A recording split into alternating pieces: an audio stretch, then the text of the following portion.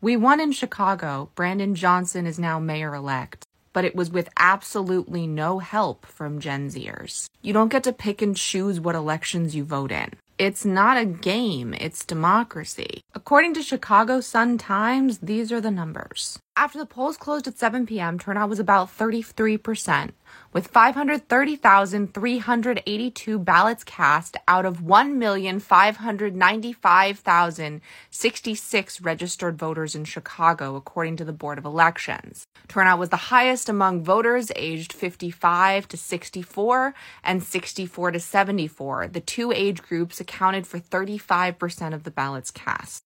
Youth voter turnout was slightly higher than in February, but still lagged behind other age groups.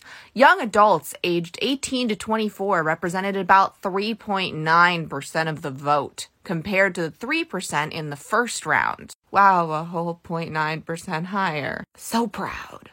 But voters aged 18 to 34 accounted for 20% of the vote in this round compared to 17% in February.